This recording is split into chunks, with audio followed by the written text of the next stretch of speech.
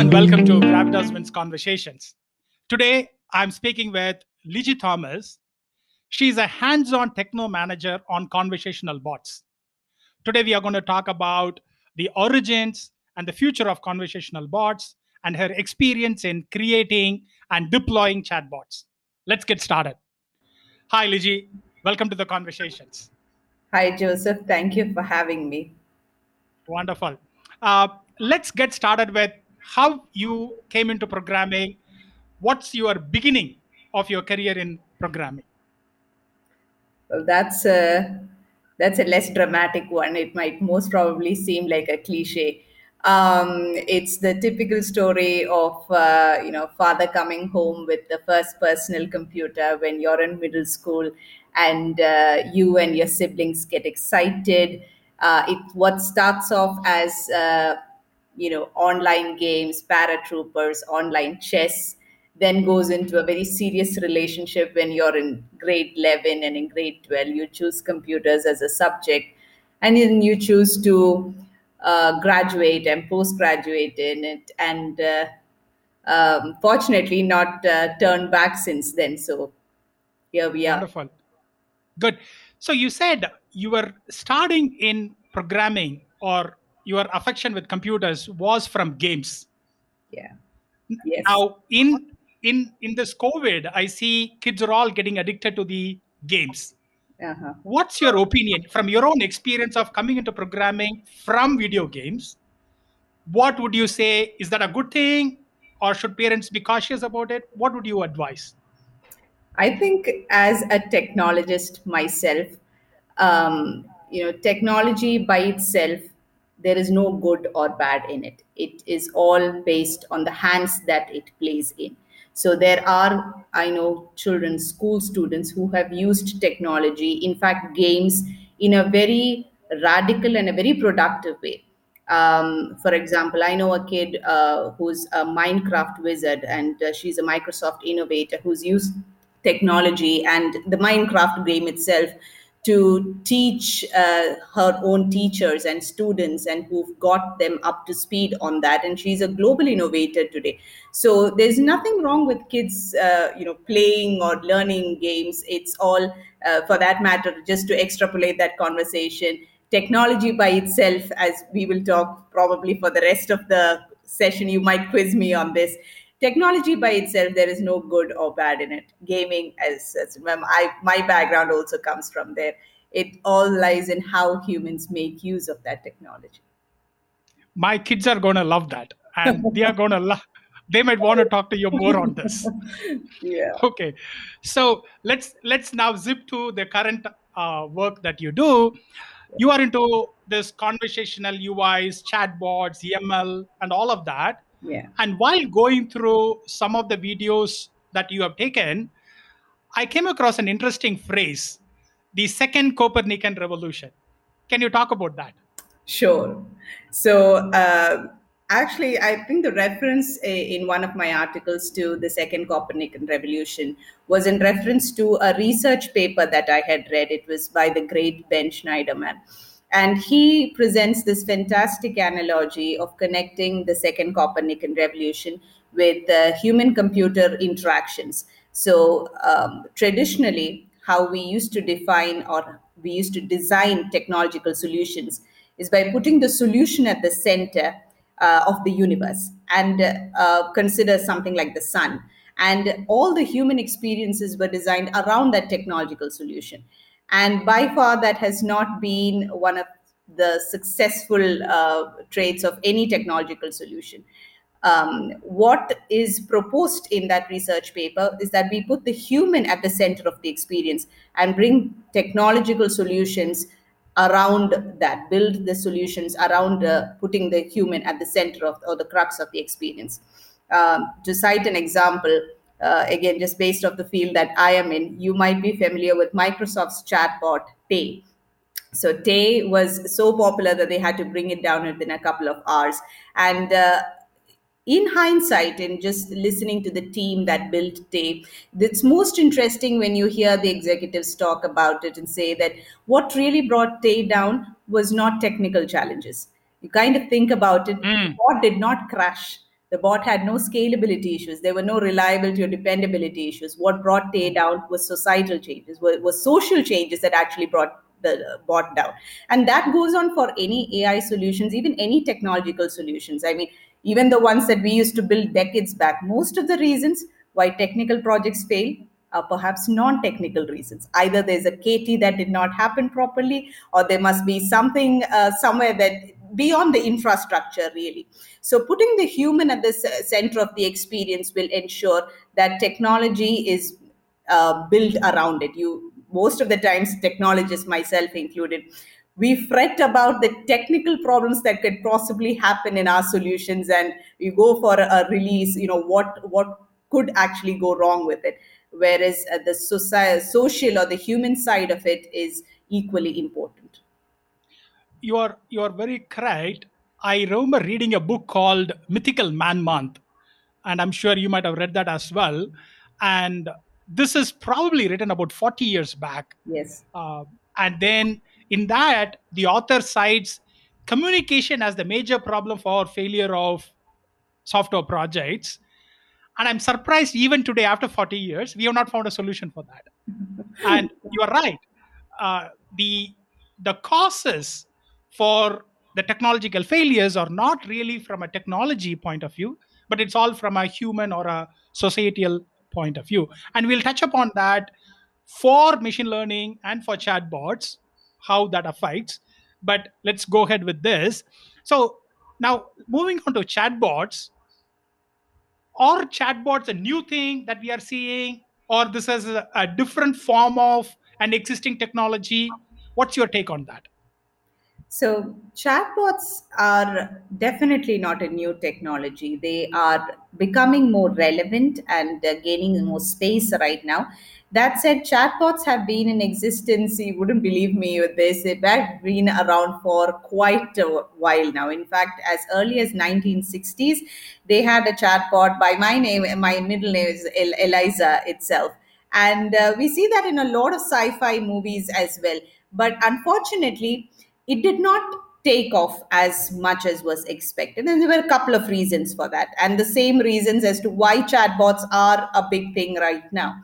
So we did not have, the chatbots or any AI solution for that matter, they feed on data. We did not Hmm. have that kind of data in the 60s or 70s or 80s. And even if Hmm. we did not have the power to harness the data. So people typically think of having big data, just the ability to have the data. You need to also be able to harness the data, to process the data, interpret it, store, in addition to storing it. Then you need to have computational power. You also need to have advanced statistical models or machine learning algorithms. All of this was not prevalent during those times. Unfortunately, we are at a point in history where all of this come together, and let's just say the stars have aligned, that we have conversational AI and other AI solutions as well happening at this point in time. Okay, so the underlying ecosystem has well matured because of the data, computational power, and the models. And that is why the conversational chatbots are on the rise, right? So that's what the point that you're Yeah. making. Now, are they most useful for companies, or for normal citizens like you and me? There are multiple use cases of chatbots. Typically, I know that when you talk about chatbots, people refer to them as contact centers or customer service chatbots. But literally, there are so many wide use cases of chatbots. Some of the most interesting examples of chatbots are, there are chatbots that help you pay your parking fine if you have missed it. I don't know if you have one in India, but they had started one in the UK for that. There are chatbots that help you pick the right kind of wine to go with your food. There's, on a more serious note, there's a bot called Wobot. And when I talk about Wobot in my webinars, and I've had people actually use Wobot. So Wobot is a bot that is based off the principles of CBT, which is cognitive behavioral therapy. It's one of the most researched clear methods for clinical depression. So imagine having people going through that situation, having a bot to chat with and sort of help them through that condition. So, very serious and very impactful bots, much beyond the typical use cases that we have. So, I am not personally of the opinion that technology is a pancake, that it cannot solve anything and everything, but there are specific use cases that a bot can be brilliant for. So, in your example, have you interacted with any of the chatbots, and what has been your experience on them? Oh yes, I obviously as a as a practitioner in this space, I don't tend to miss out on any opportunity to interact with any chatbot. I love seeing the kind of experiences, the interactions that have been built into chatbots, and I must say, as of late, there are so many mature chatbots, even the ones that we deal with on a daily basis, even the air flight ones. And I was just ordering food the other day, and for my family, while I was not at home, and I had placed this order over Swiggy. So I was waiting for the delivery boy to deliver it, but for some reason, it was taking a lot of time. As I was, you can see the small map that you have in Swiggy as part of your phone. You can track where the boy is, but interestingly, the delivery boy seemed to be stuck at one specific place in the traffic for over 20 minutes. Now that is really weird. And in a traditional system, I would have either had to call the customer care, or what I would call the restaurant, or I would have either had to cancel my order, or maybe get in touch with the Swiggy contact center. So I pull up the Swiggy chatbot. I don't know if you've tried that. It's one of the best chatbots I've ever used. It's very intuitive. It's within about 2 or 3 exchanges, I really got my problem solved. It did not even ask me who I am, what order I've Hmm. taken, etc. It knows, it is very contextual. It understands where I'm coming from, and it tells me the exact time the delivery boy is going to be at my house, and he did as well. So a lot of good chatbots out there that do a fantastic job in serving customers. I have ordered a lot from Swiggy, but I never had to use their chatbot. So next time, probably I will intentionally do something so that I can use the chatbot. Yeah. But you make a very good point. In addition to all the other aspects that you talked about, computational power, data, and model, I think what people are realizing now is the contextual nature of chatbots. Yes. Earlier, whenever we have to interact with chatbots, we will all start from beginning. Correct. Who are you? What's your number? What's your order ID? And all of that. Yeah. Now it is embedded into whatever application that we are using, and embedded into that context itself, so that the chatbot is able to pick up, and then it is able to interact with you. So you are feeling it is, I'm actually talking to somebody. They Right. understand my problem. They Absolutely. understand the situation that I am in, Yes. and then they are able to solve that. Okay, so I think that's also a good point that now it has come through. So thanks for that. Now, so you talked about, we started with this Microsoft bot that had to be shut down because of the societal issues and everything. Coming from that, are there any guidelines in developing these chatbots? Yes. So, when you are a trailblazer in any field for that matter, there's Hmm. obviously a risk that is involved with the first time that you go ahead and you do certain things. But personally and professionally, I tend to learn a lot from,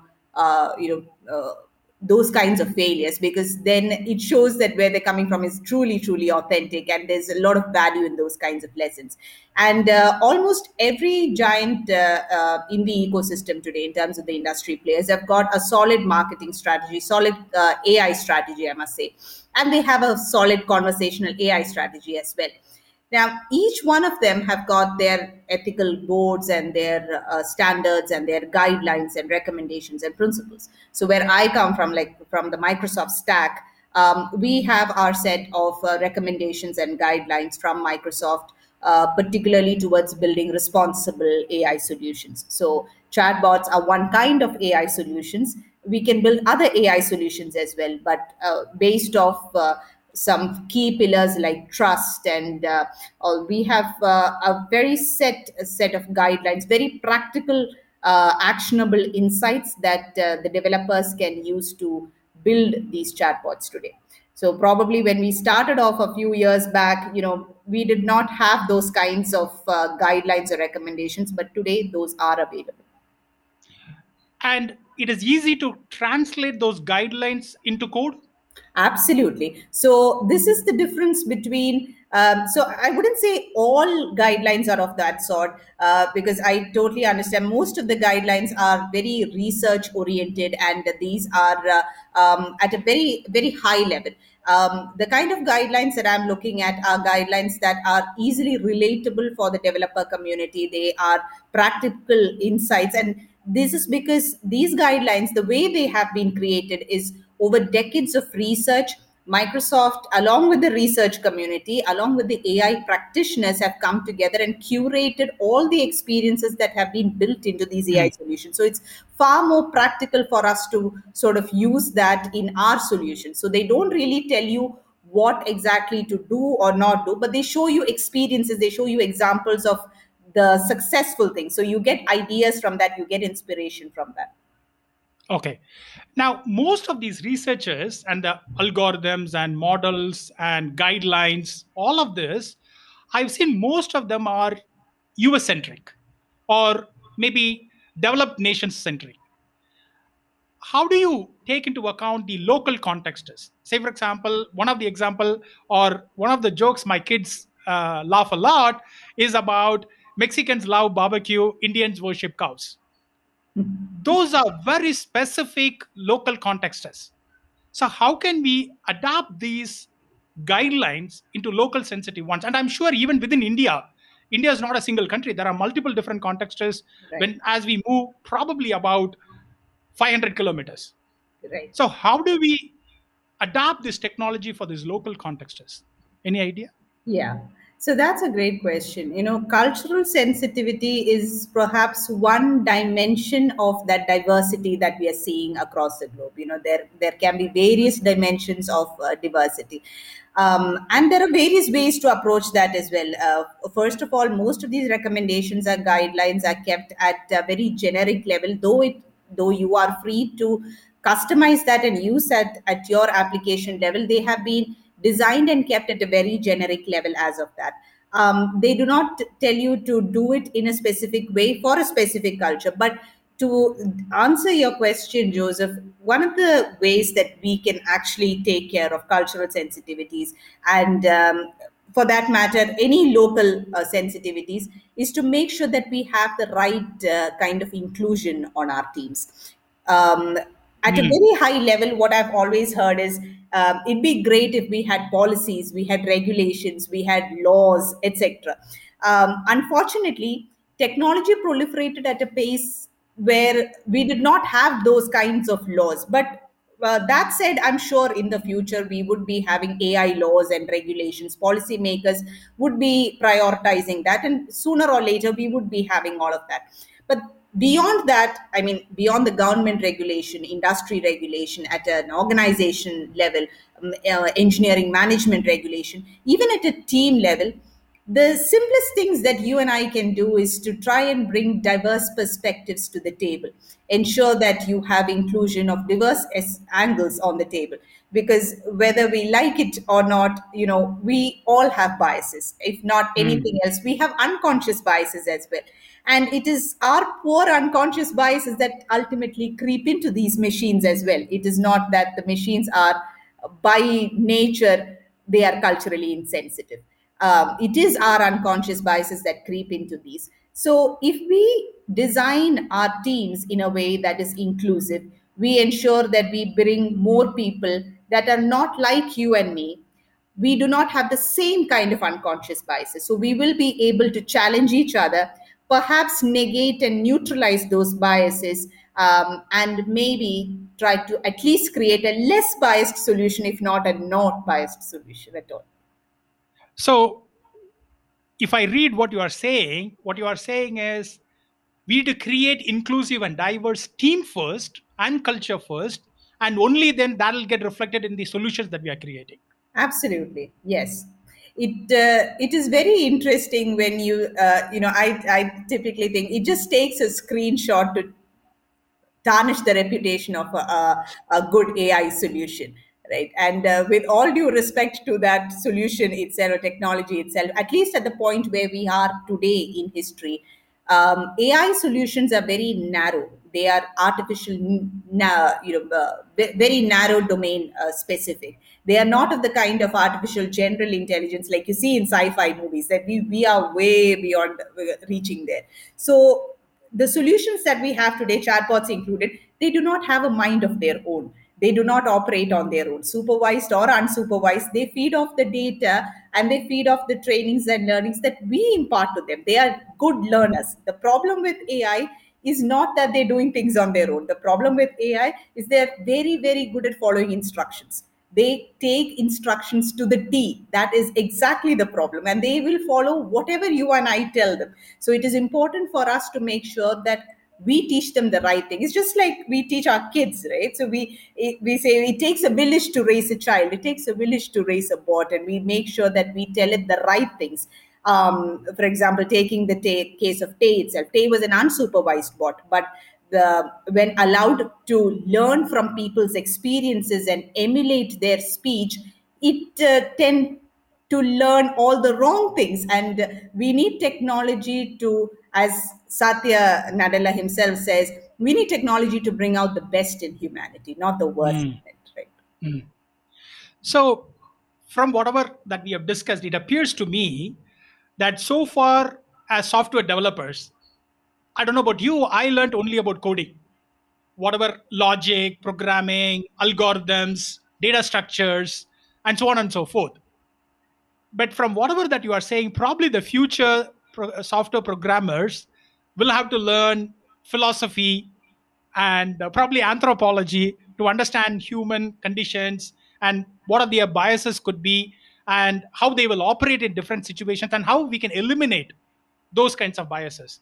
Do you think we are putting a huge challenge in front of the younger generation? Well, as much as I would love to learn all of that, I would again go back to say, uh, not maybe one person or two-person we may not have Hmm. individually the capabilities or the skill sets that's required, which is why we go back to our culture of a team. We are a team of Hmm. individuals who bring on board all the different perspectives and the skill sets that are actually needed by a bot, right? So I go back to the analogy of raising a child. You do not have just one person. You still have your parents and your grandparents, and you still need your siblings and your cousins and your relatives, and you need your first family, your second family, extended family. You need your community. You need your school. You need your college. You need everyone.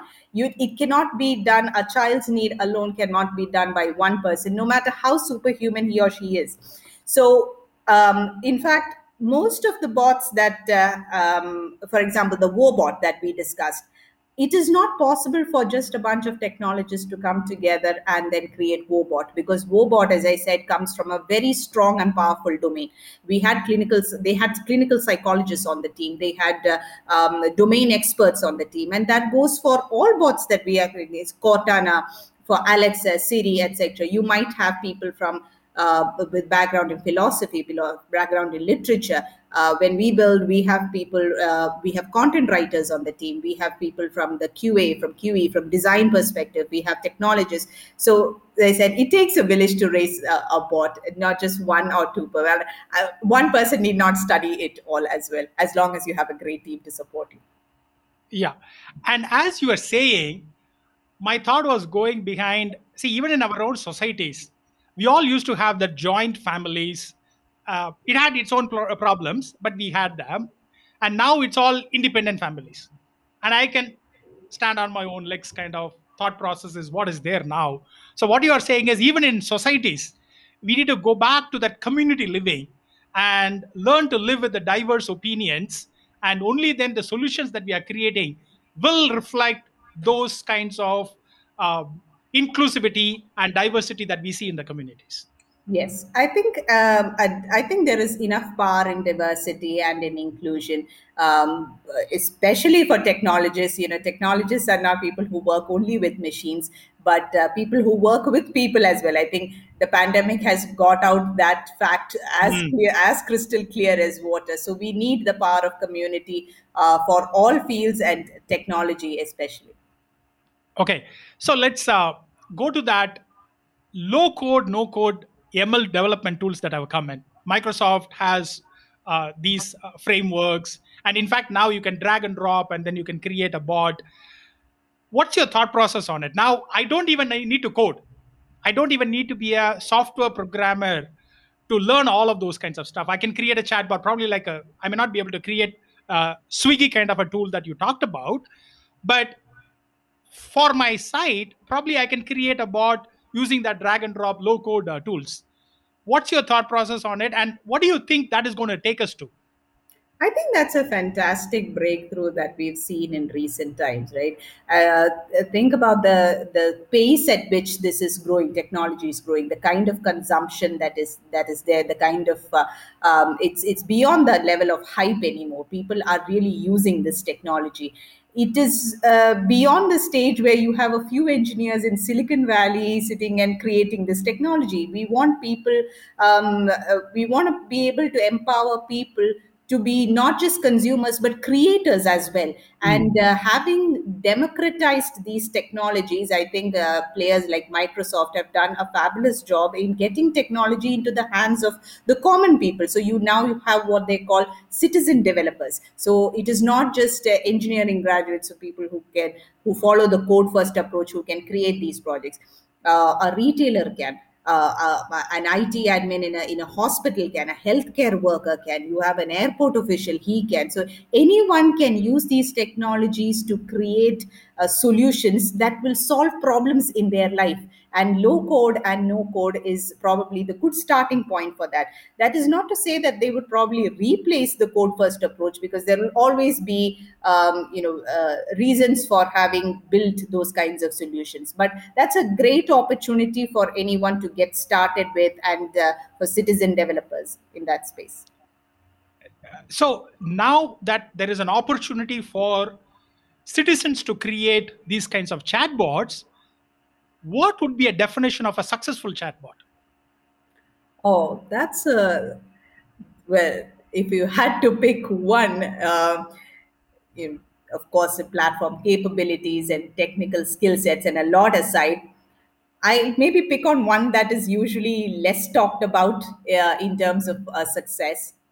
It goes back to our previous conversation of having the human and having the at the center of the experience and building responsible experiences.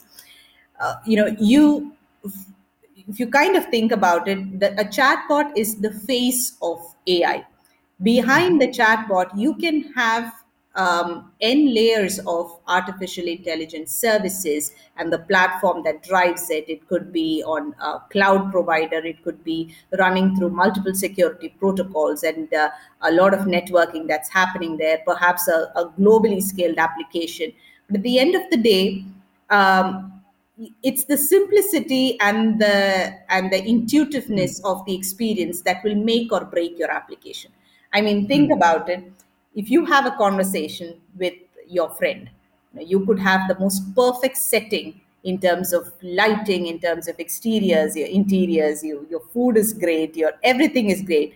But if the quality of your conversation is not something that strikes your heart, it doesn't matter what setting you're in. So I could leverage my chatbot on the world's best infrastructure, but providing the most delightful customer experience would probably be the USP of my chatbot. You go away, the bot, the user of the bot, that's all he or she is going to really take away with him or her, how delightful that experience is. So for me, I would put it at very simple as conversational user experience is probably what drives the success of a chatbot.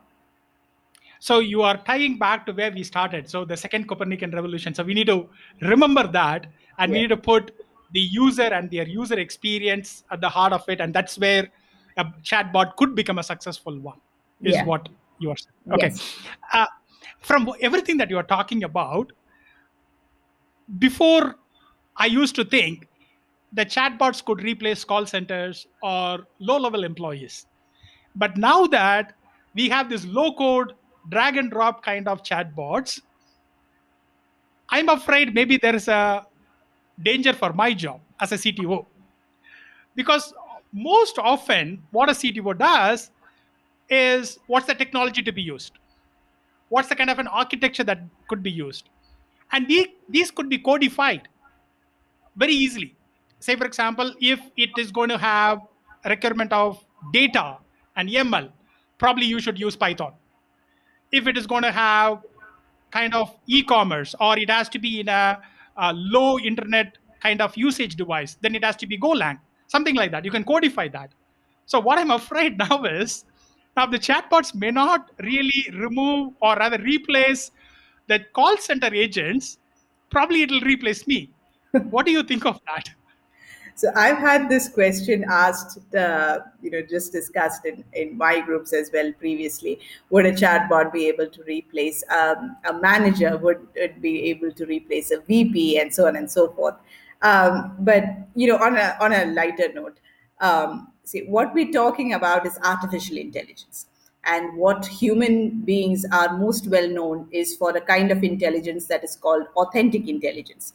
There is Hmm. no way that artificial intelligence is going to replace authentic intelligence. Both has got its own strengths. There are strengths for artificial intelligence, and there is strength for authentic intelligence. What is happening right now, what we are seeing, is artificial intelligence augmenting the authentic intelligence. So, which is why we always talk about augmented intelligence. So, if I were you, I would be concerned about going back to work in a team that involved chatbots. I mean, just like you talk to your co-workers, you spend time over coffee and trying to understand how you would give someone a task and get output, and how you would add value to your solutions. Think about how you would interact with a chatbot, get it to understand you, how you would take the learnings from a chatbot. The chatbot probably has got a lot of data and insights to give back to you as a CTO. You could use that. You could maybe free up your time to do more creative tasks with your time, Joseph. Offload all the 40% of that menial task to a chatbot, let it do its work. It'll come back to you and probably augment the entire experience that you have once you get back to office, probably. Thank That's you. I will think about that. yeah. Thank you for that comfort that my job is not in danger immediately. No. So while you are talking, I was reminded of, there's a, I don't know whether it is true. I have read it sometime somewhere. Mm, Jeff Bezos, the Amazon chief, the ex CEO, he used to have a chair representing the customer. So probably in my meetings, I need to have a chair for chatbot, and then say, hey, respect that chatbot. That's Okay. Uh, uh, how has COVID affected chatbot growth?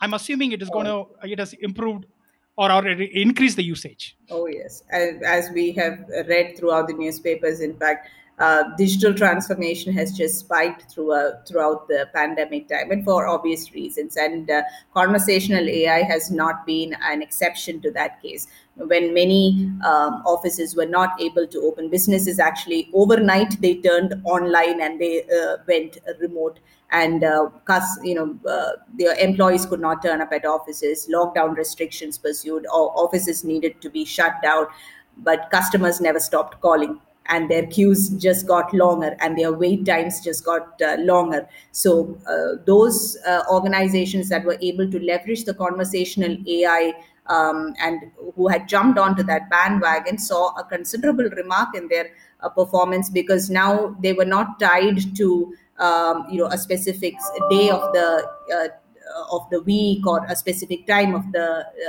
day. So chatbots never take PTOs, or they never take they never go tired. So that's one of the strengths of their artificial intelligence in terms of their statistical capabilities. So and we tend to see that research and that trends are actually showing in terms of market trends, and it's only going to spike up in the coming years. So earlier, what used to be, if someone had a chatbot as part of their brand, it used to be a good to have kind of thing for their Hmm. brand. Now it's coming to more like a must have or a should have kind of thing. Yeah. Yeah. So it is also because the users and the customers have started demanding a response at any point in time. Yes, They don't have to wait only when the office is open, kind of responses. Yeah. absolutely. And so when I introduced you as a techno manager, and which is what you are. Now, all of this technology, as growing up as a software programmer and a lead and everything is okay. But when you move into management, do you miss as being an individual contributor, and you can play around with it and you can code it, you can do all of those things by yourself. Do you miss that? I think we've all been there at a certain Yes. point in time where you at that tipping point when you transition into a new role, whatever that Yeah. new role may be. But I think over a period of time, you tend to realize that, like a lot of things in life, certain decisions are not binary. So it doesn't Mm. have to be an either or kind of a situation. There are a lot of managers that I know personally who still keep in touch with the technology, and that's because at the core of our heart we still are technologists. We cannot, because we've stepped into a new role, we do not part away with that. There might be situations where we may not be able to work hands on code, but you still can be heads down without being hands on, and you still have your technical urges and your ways to satiate your needs. You can build your side projects if you don't have the ability to be hands on the code. You're still working very closely with the technical teams, and you still have the opportunity to drive a larger kind of impact than you could while you were an IC. So I think it's been able to make peace at that layer, and it's a fine balance between the two.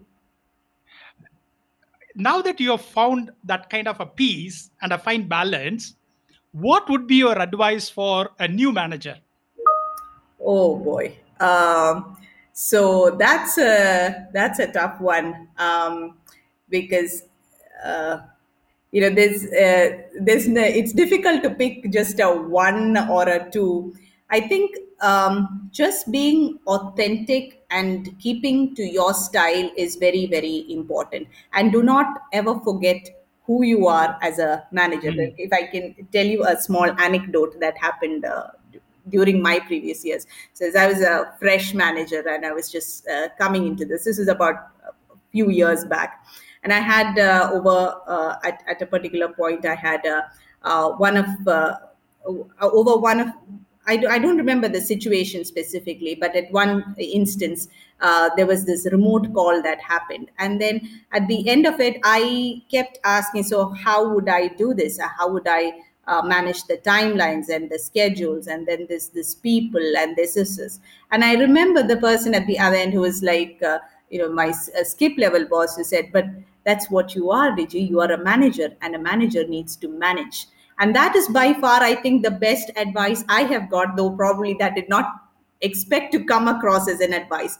As a manager, there is always a sort of a scuffle between, you want to be a mentor, you want to be a coach at some time, you want to be an IC, you want to be a leader at some time. You can be all these things, you can wear these various hats, but do not forget that a manager alone can manage, and management is perhaps one of the most noblest professions that we have, because you have the capability to directly touch people's lives, and when you touch people's lives, you're impacting not just them, their families, and all those who Mm. depend on them as well. So it's not a small job, and there is nothing to underestimate there as well. So being a manager and being able to manage that is a fine balance act. It's a huge responsibility, and do not try to fill in so many shoes and wear so many hats and go by so many other names, trying to be so many things for so many people.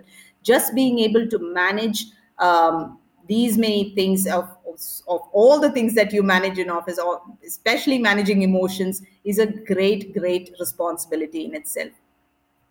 Thank you. So, what you are saying is, if you manage the emotions of the people, you are touching a lot of people, not only them, but the families also.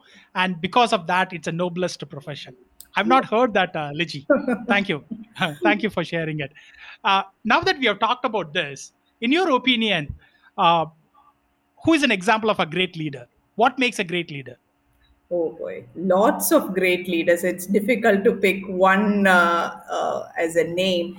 But for me, I think what makes a great leader is, I would say a great leader for me is someone who is completely invisible, like who's not there, and Mm, someone whose mm, efforts are not seen. The impact of his or her work is viewed through the team and the kind of execution, and it's there out to be seen, but the leader himself or herself is nowhere there. As invisible as you are as a leader is shows, it speaks volumes to who you are. Fantastic answer. Thank you very much. Fantastic answer. I've never heard of this from anywhere. Thank you very much for this. Uh, Shifting gears a little bit, what are the books or the movies that shifted your thinking? Oh boy, that's again a lot of books. Where do I start from? I think one of my favorite would be, hitting the top of the stack would be Viktor Frankl's Man's Search for Yeah. Meaning, and then Mm. then a lot after that. I think Michelle Obama's Becoming, and then so many other Think Again by Adam Grant. Lot. I think what I am so looking forward to reading this year is Indra Nooyi's biopic, and I've Mm. Mm. pre-ordered that copy and waiting for. Yeah, and she's one leader that I totally admire. Yeah, yeah. And I've listened to some of her videos. Amazing, amazing. How she's able to balance out everything Absolutely. and still be coming out as a great leader. Fantastic. Uh, what's the kindest thing somebody has done for you? One that's very hard to pick. I think it's. I think Top of your mind. on the top of my mind, I think it's been very kind of you, Joseph, to have had me on the call today. To have me a part of Gravitas Vincent. Like, of all the people, I know you do this with a lot of people, but it's very kind of you to have had me on the show. Yeah, so that's on the top of my mind, if you ask me. Okay. I think I shouldn't have interjected you. I should have let you think. It was not a trick question, Liji. No. So, other than me, okay, any other kindest? No, Uh, but really, I think the world is very kind, and we've seen a lot of mm, random acts of kindness. It'd be very unjustful of me to just pick one or two, but I think we've seen a lot of effects of kindness throughout our lives and throughout the world. very true. I am what I am because of the helping hand, so many helping hands Yes. that were extended to my parents and to me. Yeah. And I agree with you that there are a lot of small kind acts. Thank you. Uh, where can people find you online? Okay, so that is probably the only objective question you've ever asked me in this entire episode. So you can find me on LinkedIn. That's probably where I am the most, and then Twitter, Instagram, and I have my own blog at ligithomas.com. Okay. So thank you very much. Liji, thank you very much for taking your time to talk to me and talk to us and educate us on the conversational UI. Uh, Everyone, please follow Liji on LinkedIn. And if you have any questions on this, please ask her. She is very gracious to answer any of these questions. And follow her on Twitter. I don't know how active she is on Instagram, but she is very active on Twitter. So follow her. And on that closing note, please check out my executive coaching program, Gravitas Wins. And finally, don't forget to subscribe to this particular channel. Thank you and have a life of wins.